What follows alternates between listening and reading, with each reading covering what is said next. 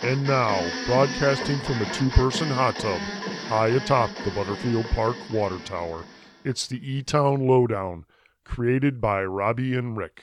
And now your handsome hosts, PK and Rick. Welcome to a special edition of the E-Town Lowdown. Today is Tuesday, March 24th, 2020, and we're in the COVID-19 pandemic crisis. I've got my good friend PK with me. How are you, PK? Not bad for the second day of stay at home. And when I say I've got PK with me, we are remote with each other. He's in a bunker about 5 miles from my location, trying to practicing social distancing. Right, in a prudent manner. So PK, today we're going to have a special guest in Elmhurst Hospital President and CEO Pam Dunley join us in a few minutes and give us an update on what's going on over at the hospital. And I'm sure they're really swamped, so to speak, right now. Yeah, I bet. She's a wonderful woman, though. She is, and well, we're in good hands over there with her. So you've got an inspirational quote for us today, don't you? I do. So yesterday on Monday, it was our first day of the stay-at-home executive order. And as we began this new and hopefully temporary lifestyle, let us remember the motivational, inspiring words said, "One once a time, home is where love resides. Memories are created, friends always belong, and laughter never ends." Well, I guess friends don't always belong unless there are fewer than 10 of you, and all of you are practicing social distancing. But 3 out of 4 ain't bad.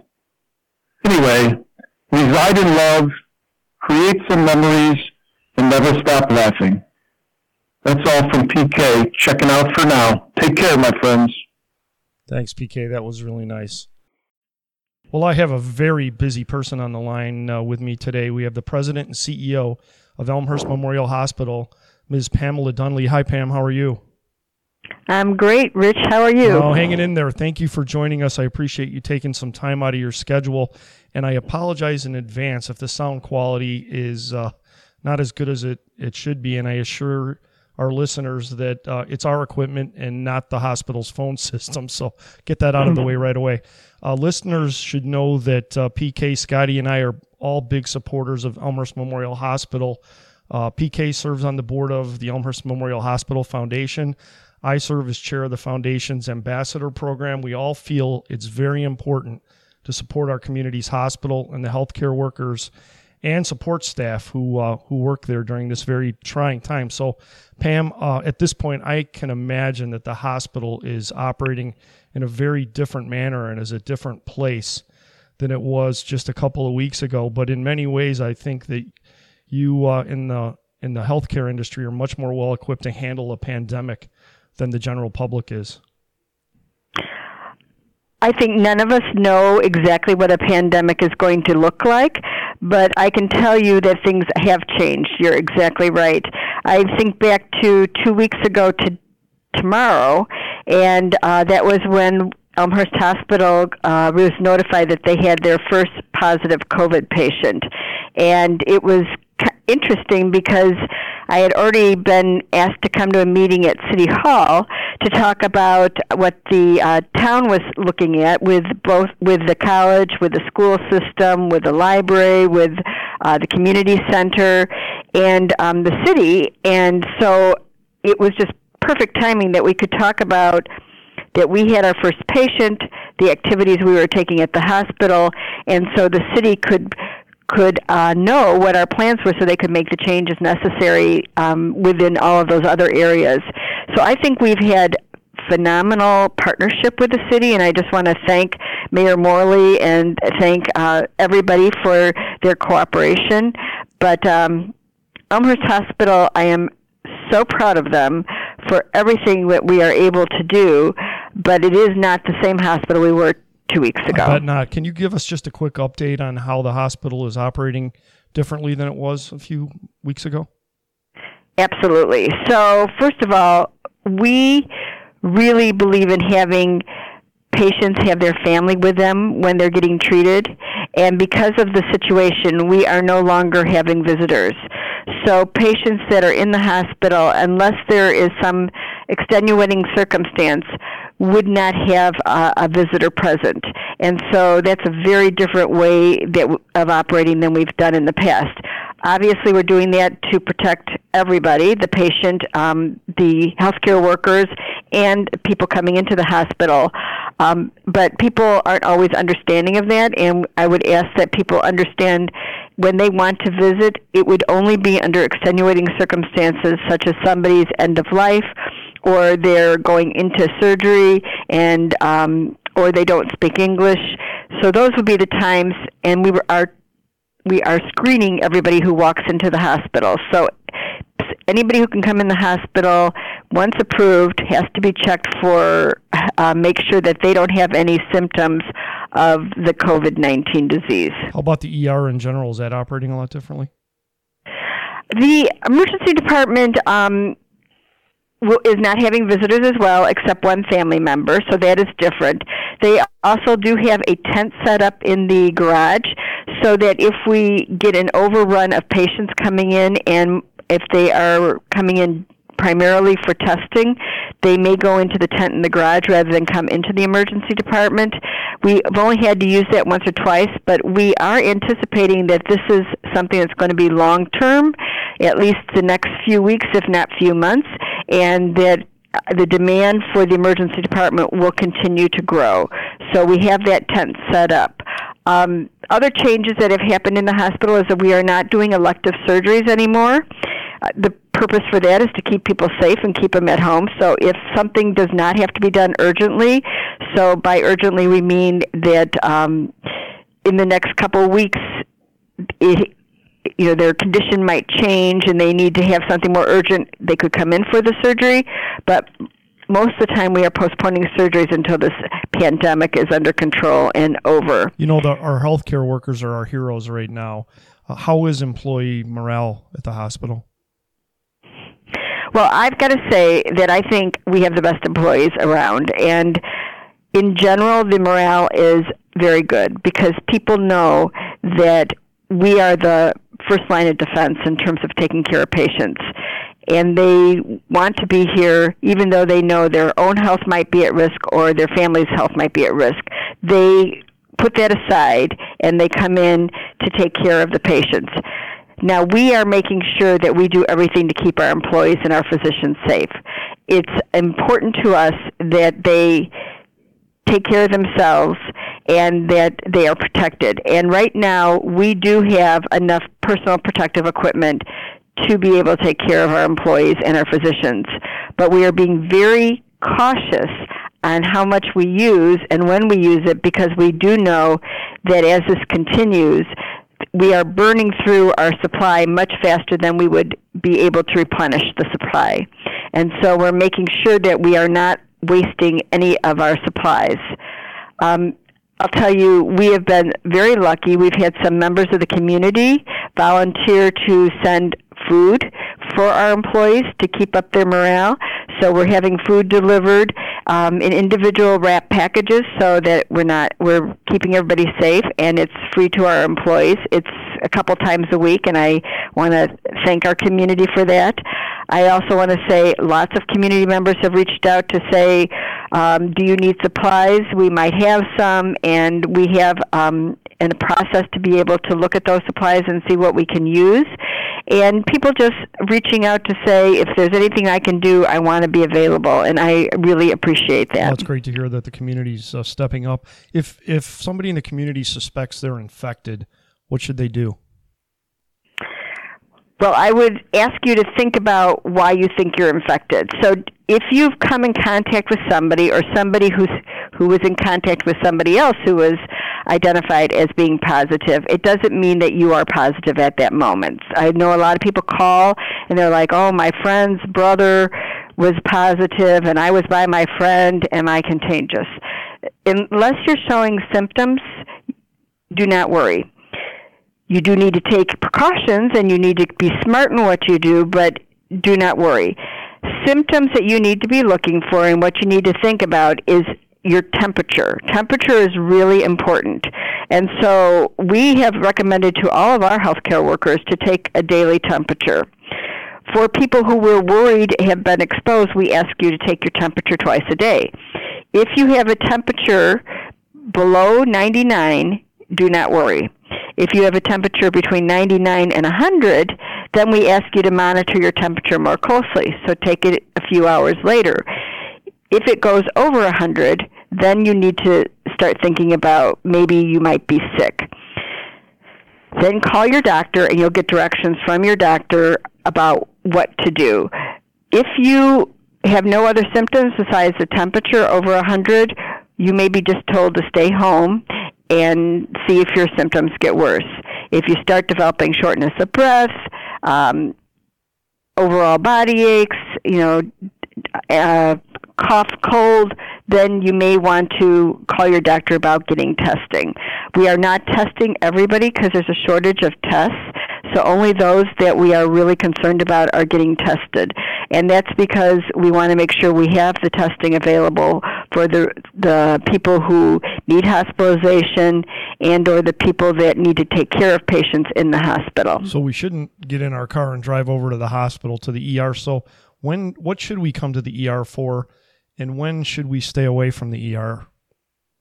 Well, you should come to the ER if you have had a temperature greater than 100 and it keeps going up and your symptoms keep getting worse. If you're having shortness of breath and your cough and cold continue to get worse and you're not getting any better, that's when you need to come in. But if it's just right away in the beginning, let it ride, see how long it lasts, see if it gets better. Okay. Can you share with us how many cases of COVID-19 you have at the hospital currently? I can, and I can tell you how many are at Edward Hospital as well. So we originally had our first case, as I said, about approximately 2 weeks ago. It was on Wednesday that we were notified we had our first case. Since then, and these are inpatient cases, so what I'm telling you is the ones that are in the hospital. There are a lot of positive cases that are out in the community that we have had in our emergency department and then sent home because they're not sick enough to be in the hospital that have turned out positive. I know at Elmhurst it's greater than 20 that are back out in the community in their homes being isolated. But in the hospital, at the current moment at Elmhurst, we have 7 patients that are positive, and we have approximately 31 patients that we are waiting testing results. At Edward, they currently have 9 patients that are positive and 27 that are waiting testing results. At Elmhurst, we have had 2 patients who were positive who have passed away. So we have had 2 deaths at Elmhurst. We have not had any deaths at Edward. And we have no employees that have been positive so far. Oh, that part's great. That's for sure. Yes, and we've tested a lot of employees who were involved in the cases of the patients that are positive, and none of them have it.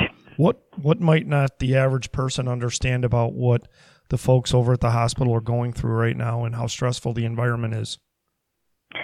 I think when you walk through our halls right now, it doesn't feel like the same old hospital. We have less patients today, about half as many as we've normally served for the last 8 months. So it feels kind of empty in places, but in other places where we have the critically ill patients, we've set up extra units of critically ill beds. So normally we have about 36 critical care beds. We have added 14 additional critical care beds, and we are going to be setting up spaces for other critical care beds. The concern is, first of all, when you have to take care of patients who have this disease and you're trying to protect yourself, it's constantly trying to make sure that you have the right equipment on, that you're keeping yourself safe, and then you're also being compassionate with the patient because they're very isolated because people aren't going to be in the room very often and they're by themselves and they're very sick. Many of these patients can look like they are fine at 1 minute, and then an hour later they get extremely ill and we have to intubate. So we are taking care of more patients on vents than we ever have, and we continue to look at how many we think we're going to need in the future, because if this continues to grow as quickly as it has, we will be bringing in more vents, and we need to train more staff that can be able to take care of those patients. Wow. What can the average person in the community do to help? Everybody wants to help, and I know social distancing is important and sheltering at home is important to help stop the spread, but what can they do to help more directly, whether it be blood or volunteering with food or whatever it may be, or space for that matter? Anything in particular? Well, if you have personal protective equipment in your factories or in your wherever you work and you can donate, we are taking equipment. We have a ability to bring it in, so you can just send me an email or call me, and I will send it on to the person who's coordinating that. If you have the ability to make sure people are okay in the community to stay out of the hospital and keep them home, that's really important. We have had volunteers looking at child care for healthcare workers, because since we're requiring our healthcare workers to be here and they may be asked to work shifts they're not used to working, they may need extra child care. If you can reach out to people you know in the community that work in the hospital and offer child care, that would be great. If you're sick, I say please take care of yourself. Sounds like you have a cough, so. Yes. Not me. It's somebody else across the hall. Oh, well, I hope they're taking care of themselves.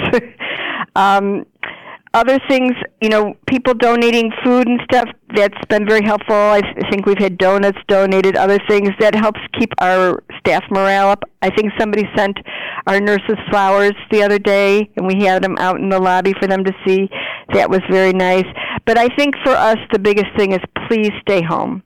Please do not spread this, and do not come to the emergency department unless you really need that level of care. That makes a lot of sense. Well, I want to thank you for your time. I want to thank all of your staff. We are extremely grateful for their dedication and service to all of us. And thank you for your time. And I don't know how you do it, Pam. So hang in there. Oh, thank you. I am so proud of Elmhurst Hospital and the Elmhurst community. Together, we will make it through this pandemic. We will make sure that everybody gets the right level of care, and then as we move forward, hopefully we'll learn a lot about this so we can prevent it from the future. Well, I'm comforted by your leadership, so thanks for joining us today. Thank you. Have a great day. You too. Hey, friends, I just got our good friend Slappy Sal on the phone. Sal, how are you? Hey, Ricky, how you doing? I'm doing fine. I'm doing well, Sal. For those of you who aren't familiar, Sal is a resident E-Town Lowdown food critic. So what do you got for us today, Sal? What have you been doing out in the community?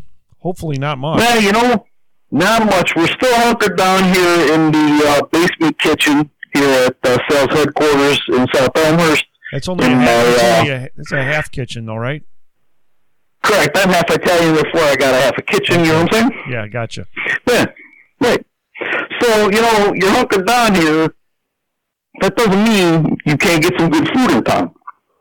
E-Town restaurants, we're still running here. So it's a good time to get out, support your local restaurants, you know what I'm saying? I do. I agree with you, too. Yeah. So, I'm watching TV, because, that's what you do. And I hear the president talking about this Chinese virus. And, of course, you know what that makes me think of, right? I have no idea, Sal. Makes me think of sausage and peppers, you know what I'm saying? Because pretty much everything makes me think of sausage and peppers. Your mind is a scary place, Sal. Right. But after I was thinking about sausage and peppers, then I started thinking about Asian food. You know what I'm saying? So you know what? If you want to get some Asian food, there's plenty of places in town you can go check out. All kinds of Asian food, really. You got Sushi Nest, you got Sushi Time. Down south over here, you got Bamboo Thai. Kenya Ramen down there in the city center. Is that what you call city center over there? Correct. Yeah, there you go. So, you want to get some Asian food, there you go. Boom. So I'm watching this TV and listening to all the talking heads go on, and I start thinking, man, you guys are all full of baloney. And then you know what that makes me think of? No idea, Sal. Sausage and peppers. Come on, are you paying attention or what? Everything makes you think of sausage and peppers. Right. So again, after I'm thinking of sausage and peppers, I start thinking about that deli in the middle of town on York Road full of bologna. Boom. I'm thinking I should go get a sandwich. They're open. They got great deli sandwiches. They got a fried beef bologna sandwich. Beautiful. So I'm saying go check out Full of Bologna. So what do you think our listeners should check out the websites or call in advance? You know, I got. That's a good idea, Ricky. You know, what I think you should do is go to elmhurstchamber.org. Great idea. They got a website, got a list of restaurants on it. Boom. Go take a ride out, curbside, pick up some food. You know what I'm saying? I know what you're saying. So, you know, the other thing they're talking about is, you know, it's okay to go out and go for a walk. So, yeah, go for a walk. You know what that makes me think of? Sausage and peppers. Sausage and peppers. You're catching on. I'm a smart man. Right. So well, that's debatable. But after the sausage and peppers thinking, you know, I start thinking, go for a walk. No. I'm going to go get some guac. So go over to Guac and Tacos on North Avenue. They're still open. Get yourself some fresh guac. Get yourself some tacos. Tomorrow's Tuesday, Taco Tuesday. Boom! Guac and tacos. See what I'm saying? I see what you're saying, Sal. So do you have any parting words of wisdom for our listeners? Yeah, you know, it's going to be a beautiful day. Go out, take a walk, get some food, help our town out. It's a beautiful thing. Hey, Sal, turn the TV off. Walk up the stairs out of the basement. Say hello to your family. Spend some good time with your family, okay? Yeah, I'll give it a shot. Been great talking with you, Sal. We'll talk soon. You too. All right, Ricky. Bye-bye. And now, it's time for another installment of One Ponce at a Time with lowdown legend PK and his overly enthused yesteryear expert friend, Elmhurst History Museum Director Dave Oberg. Hey, boys and girls. Did you know that the city of Elmhurst once had its own airport? Yes, One Ponce at a Time for nearly 30 years, our community offered aviators access to runways on the city's northeast side. The airport covered 160 acres and was bounded by Lake Street, Grand Avenue, Church Road, and Route 83. In 1923, Chicagoan Joe James was the first to land his biplane on the tract of land that would become Elmhurst Airport. He and Elmhurst resident Fred Bouchard would work together to transform this parcel into Eagle Flying Field. When James left in 1929, Bouchard would formally incorporate this land into Elmhurst Airport. At first, the airport was a simple affair with 2 grass runways, no runway lights, and twin flares marking the end of the runways for night flyers. Early pilots had to dodge an ill-placed radio tower located just east of the facility and aligned with one of the runways. But over the years, you could say, the airport really took off. So let's dig a little deeper into that. Even in the early years, Fred Bouchard had some pretty grand ambitions for this little airport. As early as 1929, the Elmhurst Press is already carrying ads and articles about the venture, advertisements urging residents to join the Hummingbird Flying Club, offering free flight instruction. And as World War II approaches, it takes on new importance. The Elmhurst Airport is going to be pretty important, really. The Civil Aeronautics Administration establishes a partnership with local colleges, offering ground study and flight instruction to help fast-track civilians into military service. And both Elmhurst College and nearby Wheaton College will partner with Elmhurst Airport in this venture. The United States government also establishes the Civil Air Patrol, or CAP, just prior to World War II. And again, Elmhurst Airport serves as an important recruiting station. The CAP engaged in search and rescue missions, flood and disaster relief as well. And then after the war, Tufts Edgecombe Company serves as the main business manager for the operation, as well as its primary user, actually. The company improves the runways, builds training facilities, and operates planes from the site, and also offers a number of civilian classes, flying lessons, sales, and service at the airport itself.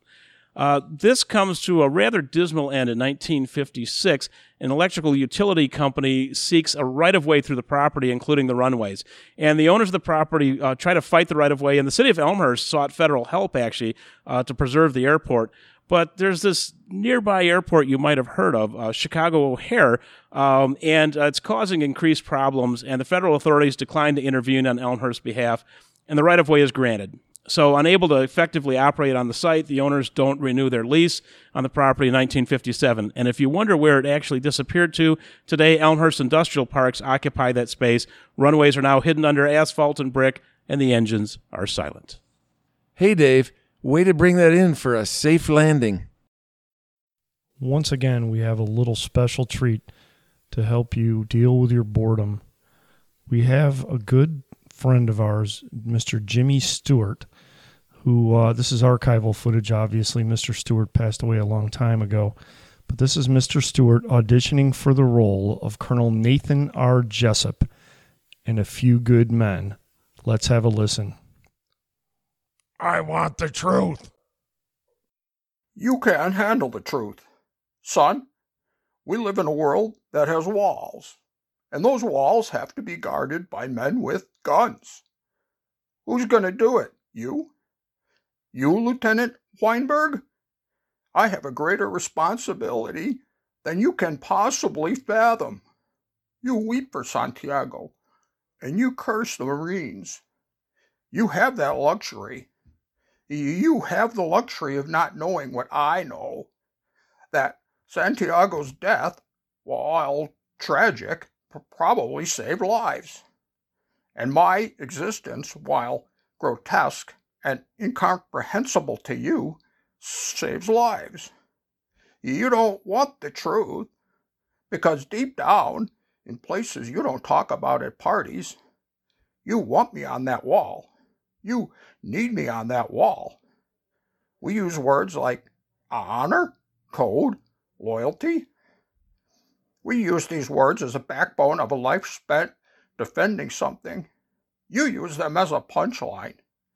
I have neither the time nor the inclination to explain myself to a man who rises and sleeps under the blanket of the very freedom that I provide, and then questions the manner in which I provide it. I would rather you just said thank you and went on your way. Otherwise, I suggest you pick up a weapon and stand a post. Either way, I don't give a damn what you think you're entitled to. Wow, I'm surprised they went with Nicholson. This has been a special presentation of the E-Town Lowdown.